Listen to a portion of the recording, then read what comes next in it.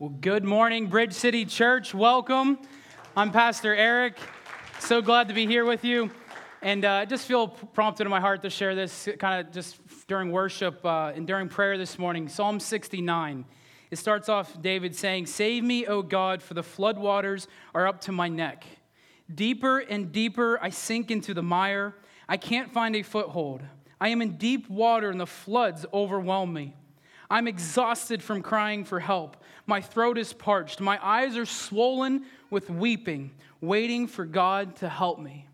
And I believe that there's some of you here today that you're at that place right now, feeling just overwhelmed with life, feeling overwhelmed with the stress and all the stuff and the chaos in the world.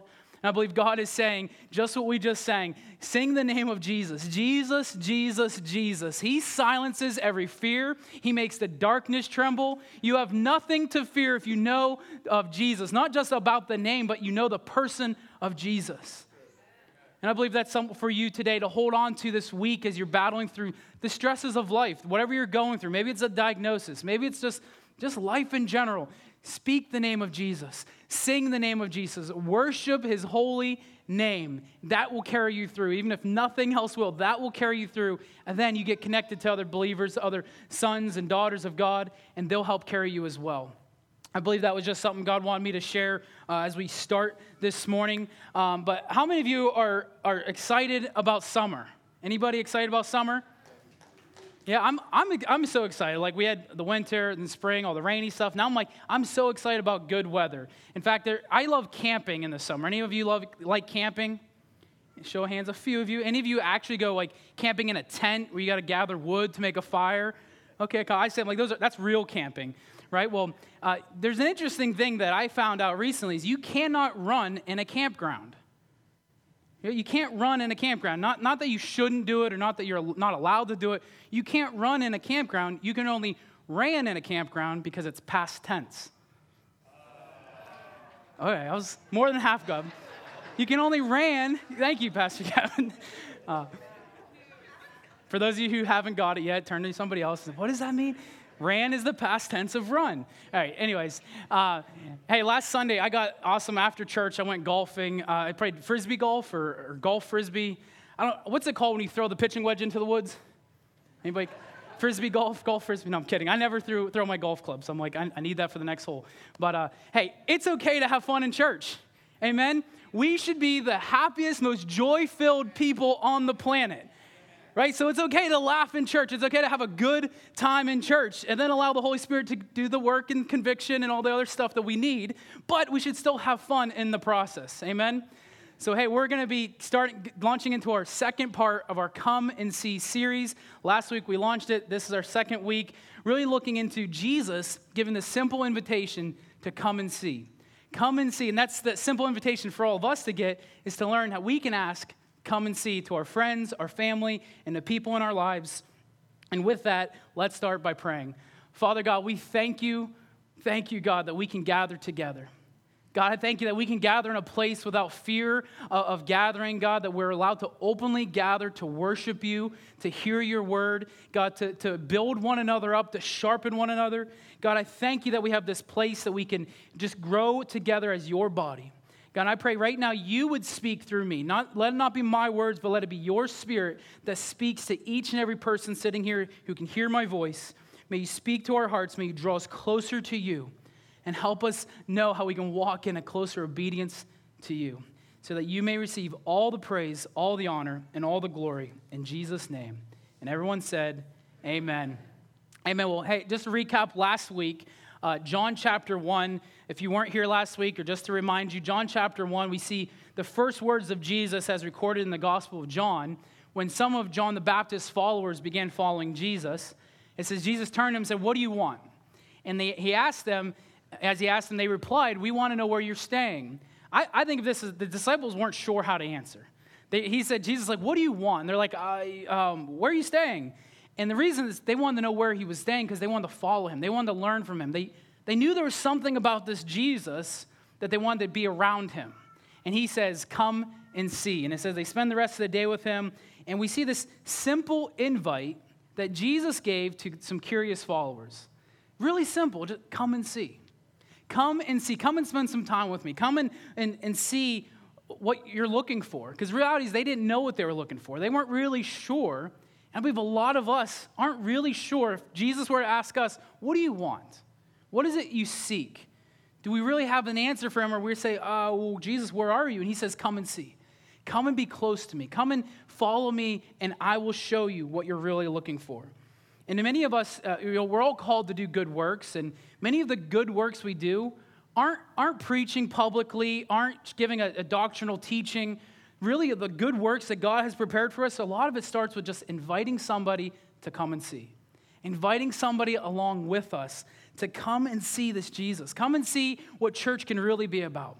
Come and see what it really means to have joy and have fun and excitement in the walk as a Christian. It's not a bunch of rules, regulations, and religion, but it's life-giving. Jesus came to give us life and life abundantly on earth as it is in heaven. Amen? Well, we're all called to invite people to meet God. We're also called to be able to give a response, an answer for the hope that's within inside of us. 1 Peter chapter 3:15 says, but in your hearts revere Christ as Lord. Revere him is to have reverence for him, to have awe for Christ as Lord. Always be ready, always be prepared to give an answer to anyone who asks the reason for the hope you have. The question is, do you have the hope inside of you?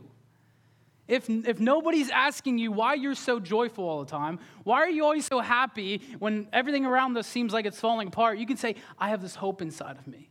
I have this hope of not just an ethereal, someday I get to go to heaven, but I have a hope that I know where I'm going when I die. And I know my Savior and my Lord to lead me and guide me today. It says, but do this with gentleness and respect. Not a, I'm better than you, not a, I know the only way to heaven, which is maybe true, but how we deliver that method is with gentleness and respect. Because we are therefore Christ's ambassadors, as though God were making his appeal through us. You know that word ambassador, that we are all called to be ambassadors for Christ. Is an ambassador goes to a foreign land or region to represent the nation or organization, wherever they were sent from, their homeland, their home organization. They represent whatever that is. And we are, as Christ's ambassadors, go into a foreign world to represent Jesus to the world. You know, the longer I'm a Christian, the more I'm seeing things in the world, the more foreign it becomes to me. Anybody else, you see what's on TV, you see what's on current affairs and events and things happening. It's so foreign to me anymore. Like, I'm a part of it, I get it, we're supposed to speak to those things, but it's so foreign. I'm realizing God's sending us as ambassadors to represent him to this lost and dying world. Because we all have a divine responsibility to witness, to relate, to bring people to Jesus. We all have to give an account for that someday. What are you doing with the good news that's inside of you? What are you doing with the hope that's inside of you? And how much more we can all do at sharing it and representing Jesus to every person we encounter. See, Mark 16, Jesus tells his followers, he says, go into all the world and preach the good news to everyone. He doesn't say go to preach to some people, go to preach just to the ones you like, go to preach to the ones you know will say yes to you. He said go preach to everybody. And I love the phrase, if you may have heard of St. Francis of Assisi. He said, preach all the time, and when necessary, use your words. Right? Preaching isn't just up on stage orating a sermon, but the way we live our lives speaks volumes, speaks so much more than our words. The way we live separated, holy is to be set apart, separated from the rest of the world. We can live our lives in such a way that people say, you're different. Why don't you laugh at all the crude jokes that everyone else laughs at? Why don't you swear and curse like everyone else at work does? Or why don't you participate in the drinking and the smoking and everything else that maybe your friends or people you're around do all the time? See, your actions will speak louder than just saying you're a Christian, just saying you're a follower of Jesus. Instead, he says, go to all the world, go to everybody, and invite them to the banquet. If you were here last week, we talked a lot of Luke 14, the great banquet that's to come. In Luke 14, Jesus is sharing the parable of this banquet. God is the founder of the feast. God is the one who's prepared the feast. He's prepared the banquet, and he's sending us as his servants, as inviters, to go and invite every other person to come. He starts with saying, invite the people you know, and when they say they gave a bunch of excuses, he says, go quickly, into the streets and alleys, invite the poor, the crippled, the blind, and the lame. Invite the ones that nobody else is going to invite. You know, it's something I love about our church, and I love there's a lot of churches that do a lot of outreach and a lot of street ministry, and they're not just going to take sheep or people from another church. They're going out to reach people at their lowest point. That's why I love getting to do street ministry and outreach is you see people who know they're lost. They're not religious and have it all put together and think, I don't need that. It's like, no, they're like, I need help. I need saving. I need rescued from my drug addiction, from my depression, from my substance abuse, whatever that thing is. Those are the people that he's saying, go and invite the poor, the crippled, the blind, the ones that religion has cast out, the ones that many churches have even cast out. He continues and says in verse 22, there is still room for more. There is still room for more. That's why we're expanding. For those of you who don't know, we're expanding beyond that wall in the back, a whole kids wing. Working diligently to get that area finished to have larger and better organized kids' rooms for our children's ministry, to expand our footprint here, to expand and make room for more people. So we're always looking at when can we go to 2 worship experiences? Why do we want to go to 2 worship experiences? Because we want to make room for more. There's still room for more. As that last couple words there, so that the house will be full. God's will is for his house to be full, so as many people as possible will begin a relationship with them. As many people as possible. We never want to get to a place where it says, we've had enough, we filled the seats, filled the parking lot, we're good, let's just maintain. No, God's will is for his church to continually grow and be multiplied, to populate heaven and depopulate hell. The problem is oftentimes we don't realize God is not hard to find. When it comes to inviting your friends, inviting people you know to come to church, to come and see it, God's not hard to find.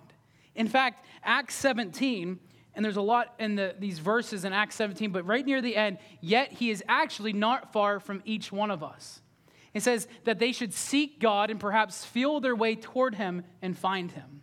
In the Greek language, that to feel their way toward him, it's like groping around in the dark. Any of you have ever woke up in the middle of the night and need to go to the restroom, right? The bathroom. Sometimes you don't want to turn the light on. You're groping around, finding the bathroom. The more you're in your house, the longer you're in your house, the less likely you are to run into a wall, right? Now, when you have kids, you got to step on the Legos, you step on the toys. I'm learning that more and more now. The idea of the groping around, and you'll find your way there. You'll find him the more you're searching for him. The more you're looking for him, you'll find him. And in fact, Matthew 7:7, it's not on a slide, but it says, ask, it will be given to you. Seek, and you will find. Knock, and the door will be open to you. Jeremiah 29:13, you will seek me and find me when you seek me with all your heart. In fact, Deuteronomy 4:29 says the same thing. Search me with all your heart, and you will find me. God's not hard to find. In fact, he's looking for us. It's a tremendous misunderstanding to think God is hard to find. Not to mention theologically, he's everywhere. He's always present, but he's not hard to find if we truly seek him with our whole hearts. We seek him with our, and the point here is when you invite somebody, they will find God. If somebody's really looking for God, they'll find him. Because Jesus is looking for him. God is looking for him. Maybe you're here today and you say, I don't really know where God is. I feel far from God. I'm here to tell you, God's looking for you. He sees you. He knows what you're going through. He wants to connect with you. He wants a relationship with you. And he's looking for you. All you got to do is look for him. Look for him each and every day, and you will find him. Open your heart to receive him. Problem is, many people don't know where to look. And others don't know what they're looking for. Why is that? Why is it so hard for people to know where to look? Well, many times they've had bad experiences with church or Christians. Right? Maybe they've been turned away from the church thinking, I went to that church and I didn't see God. I saw a bunch of people and I saw a bunch of other stuff, and maybe it deterred them and they don't know where to go to look. Or maybe they feel like God has let them down. God's not for me. Maybe they have the wrong idea about God. Maybe they don't even know there is a banquet, let alone how to find God to get to the banquet. Right? I mean, you look at the first century Jews. They were memorizing the Torah. They knew the whole Old Testament. They were studying the scriptures. Their whole belief system was based on God sending a Messiah, a Savior, a chosen one to redeem them, to rescue them, to deliver them. And yet here's Jesus in the flesh, and he's saying like, hey, all this scripture, all these prophecies that you guys know, I'm fulfilling them. He's walking them out. Being born of a virgin, like all these things that Jesus has already proven himself to be the Messiah, yet they missed it. They missed it because they were seeing with natural eyes rather than spiritual eyes. And we can do the same thing. But see, it's so much more than just in the natural. It is spiritual. Many times people can't see because the devil is blinding them. In 2 Corinthians 4, chapter 4, verse 4, it says, Satan, who is the god of this world, has blinded the minds of those who don't believe. They're unable to see the glorious light of the good news. They don't understand this message about the glory of Christ, who is the exact likeness of God. It's people can't see. People can't see it, and it takes a spiritual work to help people see. Because the reality is, you come to church, and maybe you're new here, you're new to a church, and you say, there's a bunch of people that look a lot of messed up and jacked up and screwed up things like I do. Right? And you're like, I thought people in church were supposed to be perfect and holy, and they are supposed to be holy, but not perfect. Right? We look around the room. None of us are perfect. I'm not perfect. Pastor Rick's not perfect. None of us are perfect, but we're honest, vulnerable, open people who are searching for God each and every day to be more like him and less like myself. Don't let people deter you from what God is wanting to do. God is wanting to reach you. He's wanting to speak to you. He's wanting you to see him in the spiritual. Remember, we are spirits having a human experience. Not humans having a supernatural experience, but we are supernatural spiritual beings first. We just happen to be in these physical bodies right now. You may have heard the illustration of listening to the radio and there's interference. Like, you know, right now there's radio waves all through this room. Constantly there's radio waves moving, but you can't hear the radio unless you tune in or have something to tune in to the frequency. Right? In your car, you turn the frequency to hear the signal that's always going. God's always speaking. God's always, his signal is always going out, yet we have all this other interference, all this other stuff, and we're not tuning in to hear his voice, to really know him and to experience. When you hear the voice of God and you hear it over and over, not just audibly, but you know that it's God speaking to you, it changes you. It changes where you're like, I know that I'm in this relationship. It's not just this big guy in the sky anymore, that it's a personal relationship. It'll change the way you pray. It'll change the way you live. It'll change everything about you when you realize God is speaking to me and he hears my prayers as well. But there's often this spiritual interference. There's always these distractions and diversions in life. So the question is, are you diversion-driven or purpose-driven? See, all the diversions and the distractions, look around at how much we're on our cell phones.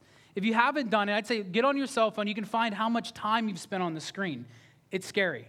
It's scary sometimes when you look at it, you're like, oh, wow, I spent how many hours playing Candy Crush or on Facebook or any game or anything like that. And I'm not saying, that's bad, but when you see how much time you spend on your phones, and then I hear people say, I don't have time for God. I don't have any time to pray. I don't have any time to read my Bible.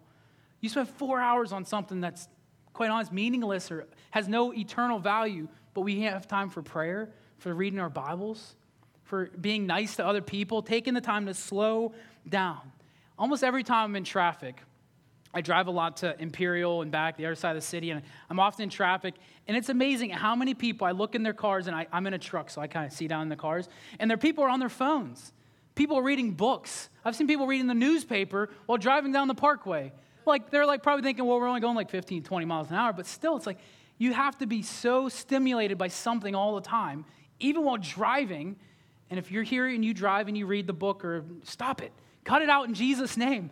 It's dangerous, right? But diversion-driven, people, so much of the world is diversion. I have to be on my phone. I have to be scrolling. I have to be watching videos. I have to be doing something all the time. And I'll be honest, I have a hard time just doing nothing. I always want to be working. I always want to be doing something, studying something, going. And it's like, man, what if we just sit and be still? Just be still. Not even thinking about anything, not working about anything, not worrying about anything. Just be still. Just say, God, help me be still. Help me to sit down and really realize what's most important in life.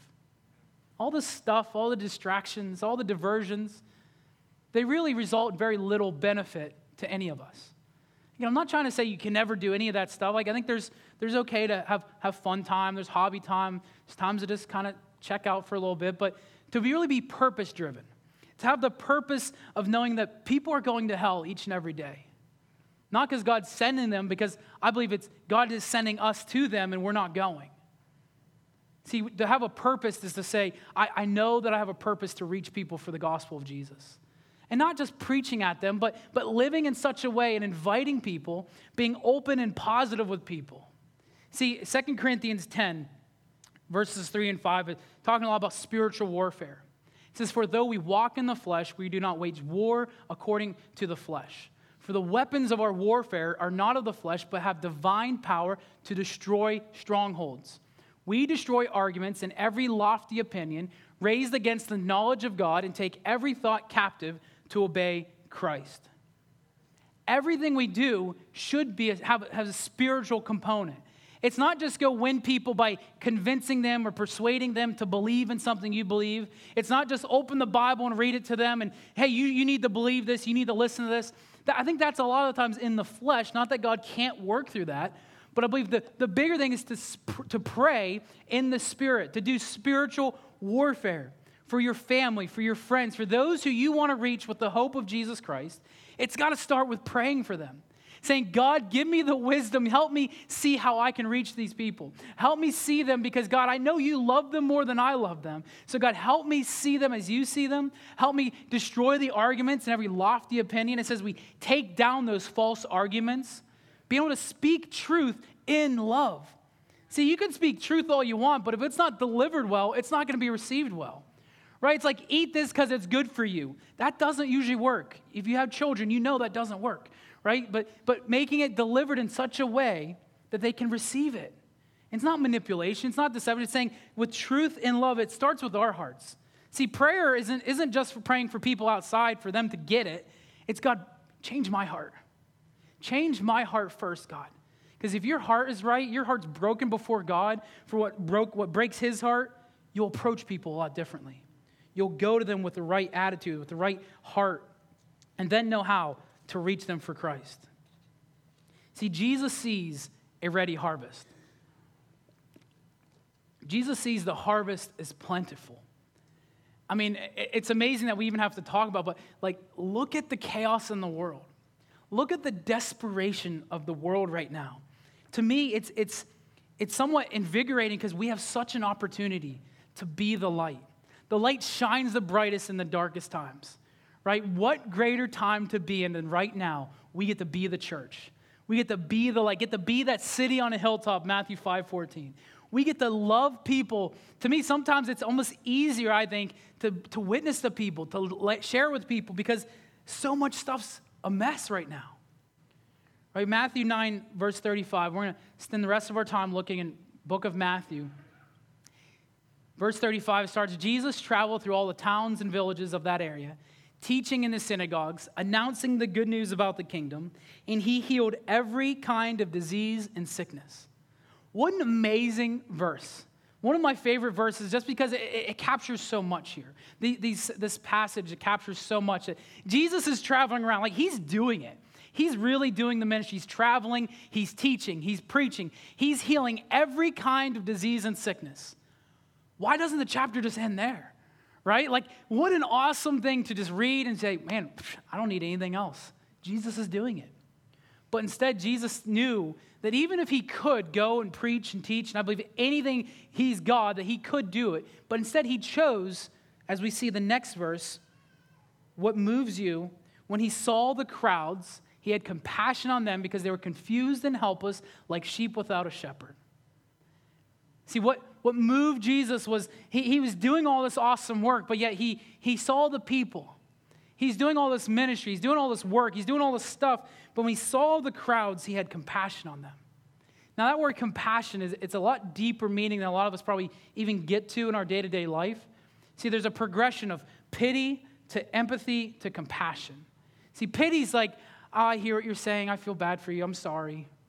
And that could be well-meaning, but empathy is then going to, I feel for you. I really feel how you feel. I know what that's like. It really hurts.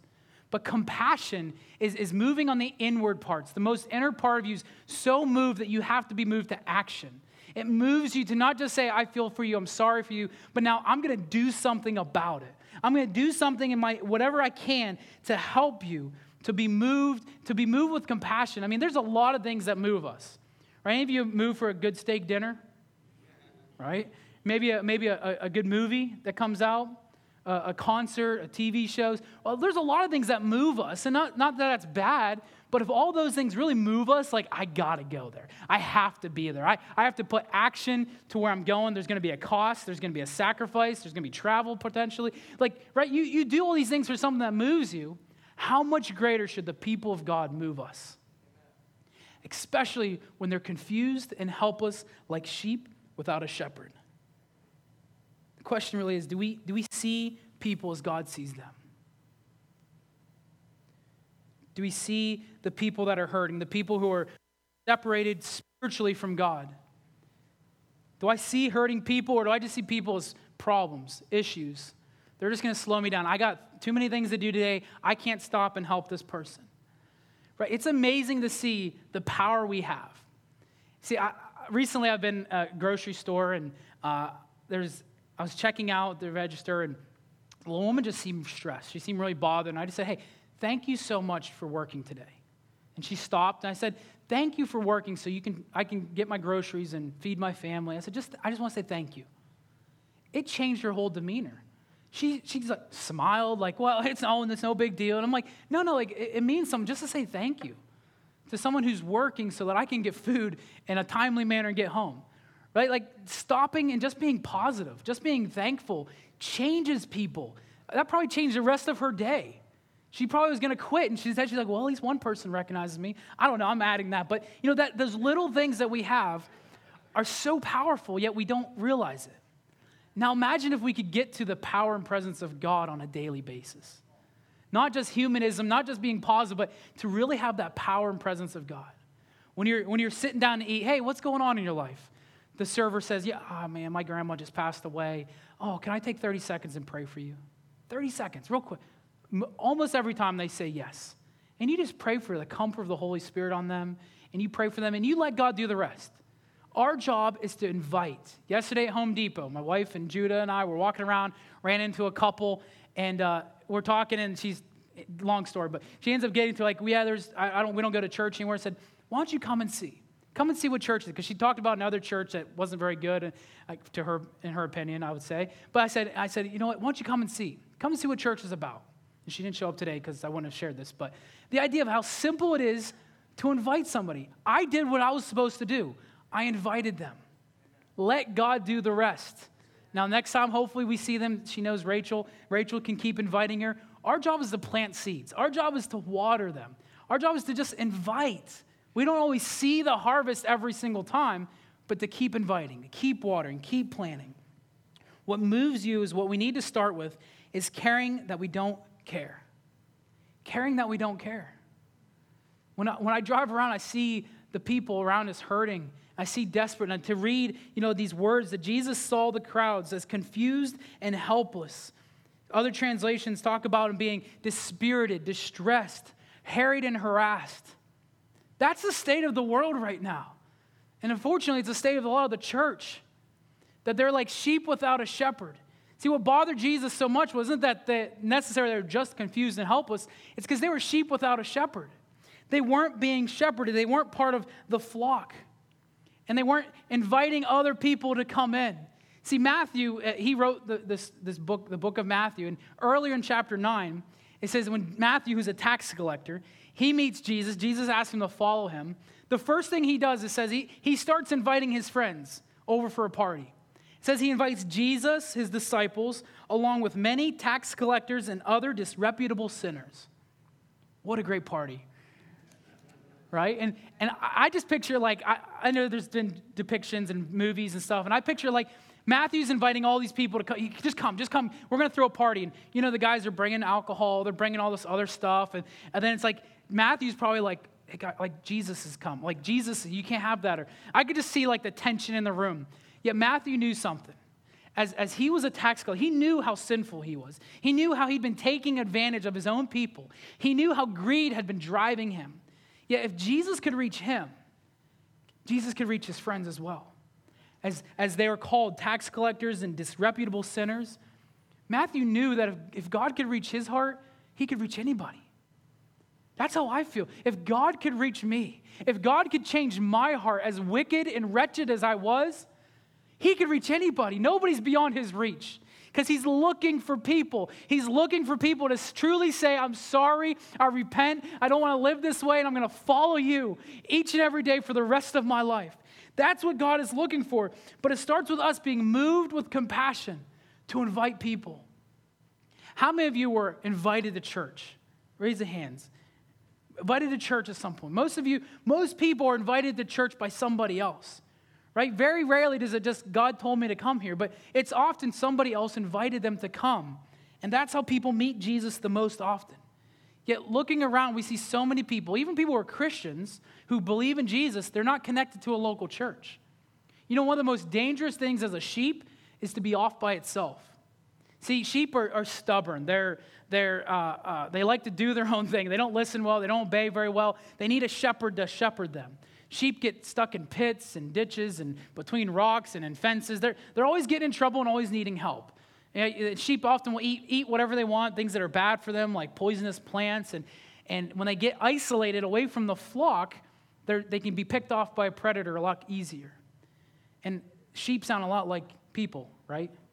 Stubborn, like to do their own thing, get stuck and need help a lot. When they get isolated, they get picked off by the predator, by the enemy, by their own thoughts. See, there's safety in the numbers. There's safety in the flock. There's a covering, not just with one another, which is huge, but there's also a shepherd to protect them, to lead them, to guide them, to feed them and protect them.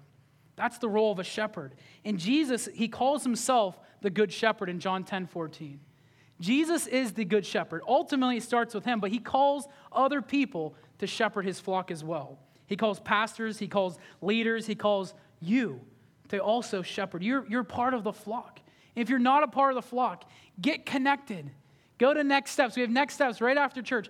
Stick around for it. Get connected to a local church because we don't want anybody being like a sheep without a shepherd.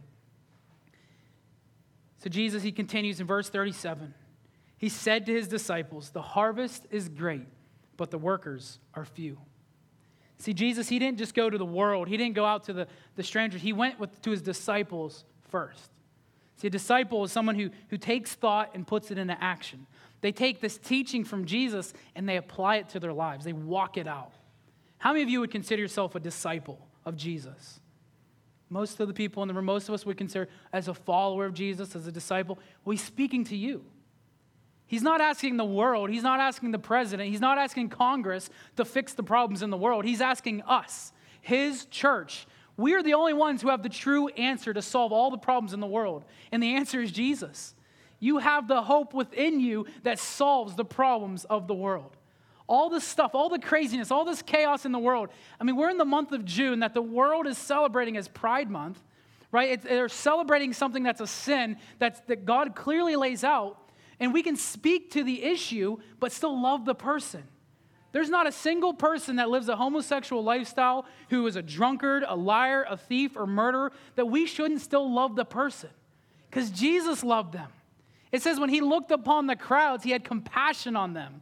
We don't know what type of people were in that crowd. There could have been murderers and rapists and all kinds of swindlers, but yet Jesus had compassion on them. See, speak to the issue, speak to the agenda, but love the person.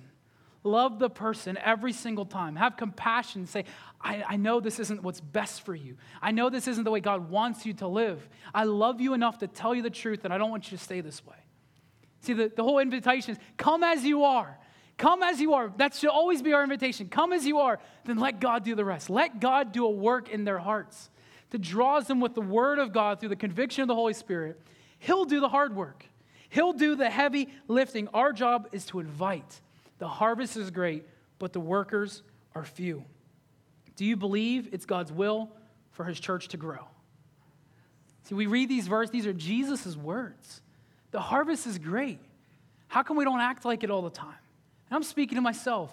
We don't always act like the harvest is great, right? That it's plentiful, that people are so ready to hear the good news of Jesus. People are desperate and crying out for the good news of Jesus. Do we believe that God wants people to be set free? Do we believe that God wants to heal people of depression, of physical infirmities, of anxiety, of fear? Do we believe that God wants to do a work in people's lives? If we do, that should change how we look at people and our approach to them. So Jesus gives the answer. He says, the harvest is great, but the workers are few. So pray to the Lord who is in charge of the harvest. Ask him to send more workers into his fields. You see, the moment that it's time to harvest, all hands are on deck.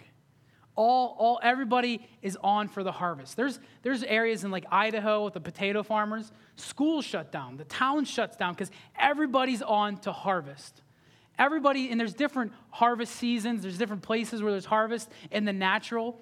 And to recognize that when it's time for harvest, if you don't harvest it, it's wasted. When it stays too long, it gets wasted. Yet Jesus is saying, ask for more work, ask God who's in charge of the harvest to send more workers into his field. So you're called to be a part of the harvest. Not just to do more work, but to truly be a worker, to train and equip. See, he went to the disciples and said, beseech the Lord to get other people involved as well. It doesn't just end with us. That's why we have the Pittsburgh mission trip. It's coming up this week and 4 days from now, Thursday night, Friday, and Saturday. If you haven't signed up, you haven't registered, I'm imploring you and encouraging you, get registered for this.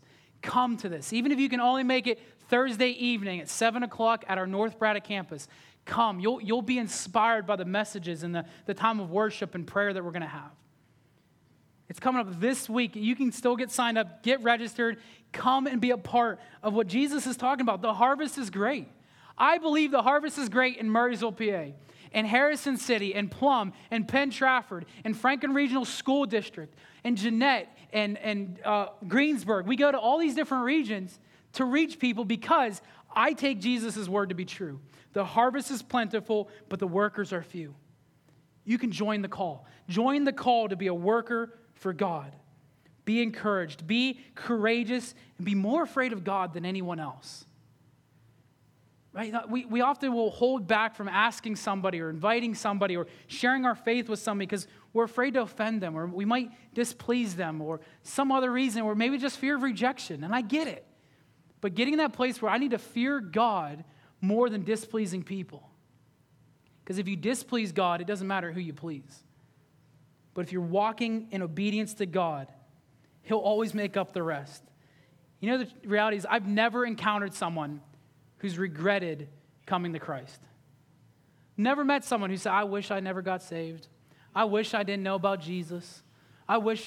Sometimes there's a part, I wish I didn't so I could keep on living this wild living, right? But the reality is they know deep down, I never regret coming to Jesus.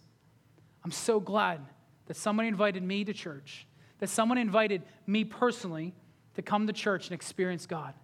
I'm so glad for that. But see, in Luke 19:41, just as a reference for you, Jesus, as he's coming to Jerusalem, he says he looks over the city and he wept. Jesus wept over the city.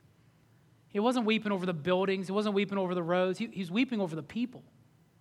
Over the people. Because he saw the state of the people.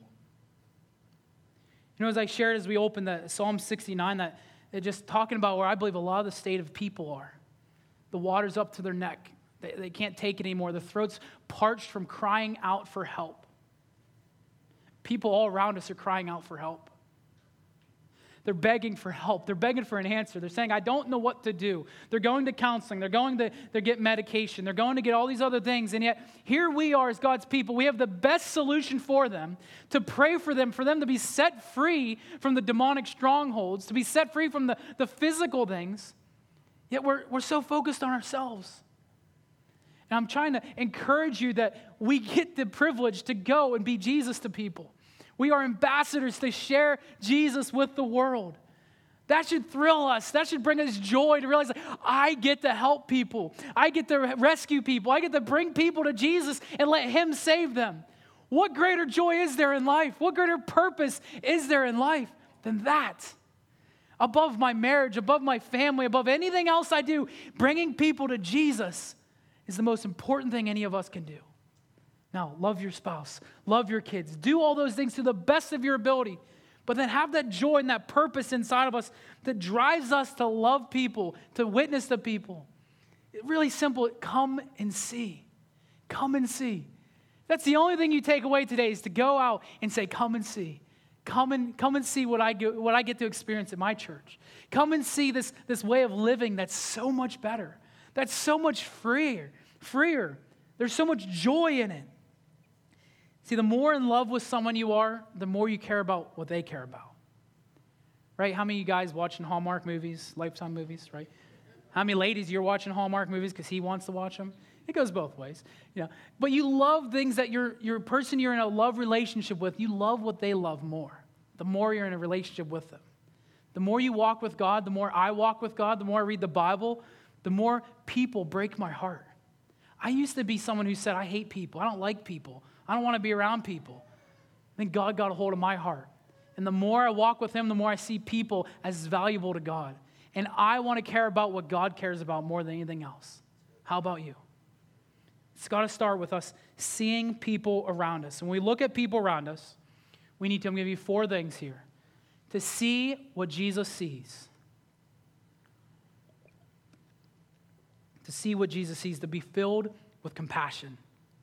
It's got to start there. We're seeing people as problems or as just distractions or slowing us down. You're never going to get to the rest. But seeing what Jesus sees, having compassion for people, realizing that people may be lost and hurting.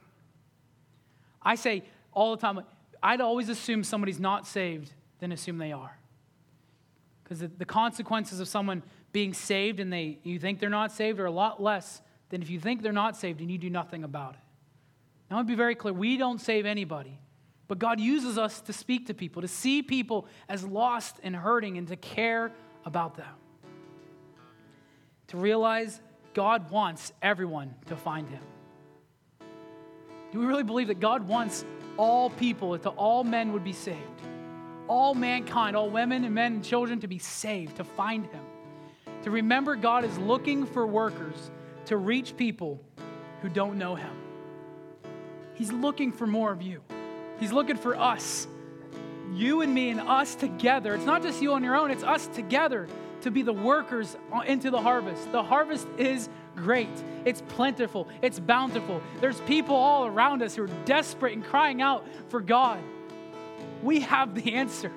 We have the answer. It takes us to go. It's not just the pastor's job. It's all of us together to say, come and see. Come and meet this Jesus. Let me pray for you 30 seconds. Maybe that's a step for you at lunch today. Offer to pray 30 seconds for your server. Watch what God will do. Real basic. Don't get into teaching and theology and doctrine and stuff. Just pray for them. Love them. Demonstrate God's love for them by stopping enough and saying, hey, I know you're real busy. Let me pray for you 30 seconds. Just pray for them. Pray for them. And watch what happens as God continues to use you and grow you and show you his power and his presence.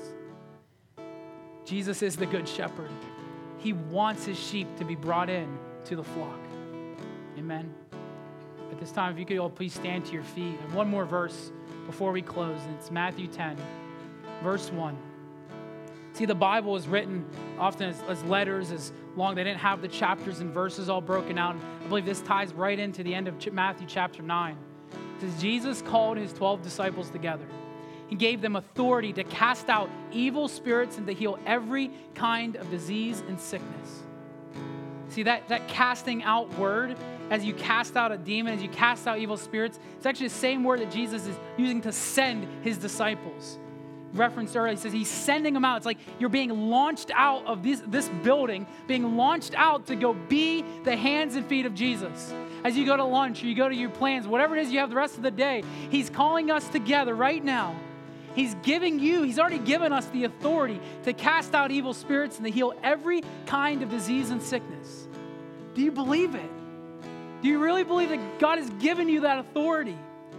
It's his word. He said it, not me. He's saying it.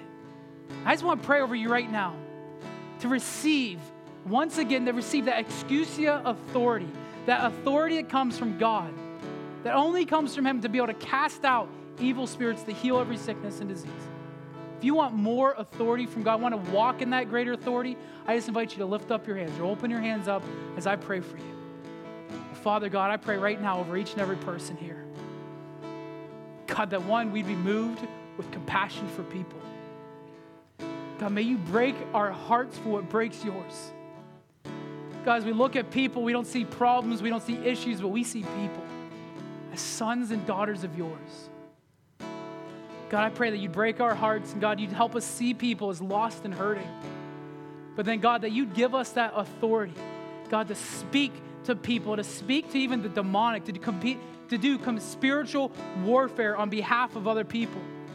God, as we pray for our family and our friends each and every day, God, I pray you to move not just in their hearts, but in our hearts as well, to see people as you see them.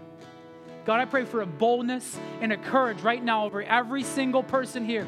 God, that we'd receive from you your Holy Spirit, your authority, the same authority that rose Jesus from the dead, that same authority that cast out every evil spirit and every sickness and disease would be healed in Jesus' name. God, I pray you release that authority now on each and every person here. May they receive your Holy Spirit. So God, that we can go out to be launched out from this place to be your ambassadors. God, we pray for lives to be touched, lives to be changed and transformed, as we know the harvest is great. We know the harvest is plentiful. God, we know that you will receive all the praise and all the honor and all the glory in Jesus' name. Amen. One last thing before we dismiss. Becca's going to come up and share some things with you, but most important thing we do is to help you understand that you can begin a relationship with God. Before you get to all the stuff that we talked about today, you got to start with having a relationship with God. Meaning you allow him to be the forgiver of your past, that only he could truly forgive you of everything you've done. And then he's going to become the leader into your future. If you want to know what that means to have a relationship with God, I invite you just to slip up your hand, and we're gonna talk with you. We're going to help you understand your next steps. Anybody here today, you say, that's me. I need to make sure I understand this relationship with God. Not religion, but a relationship. Anybody at all today?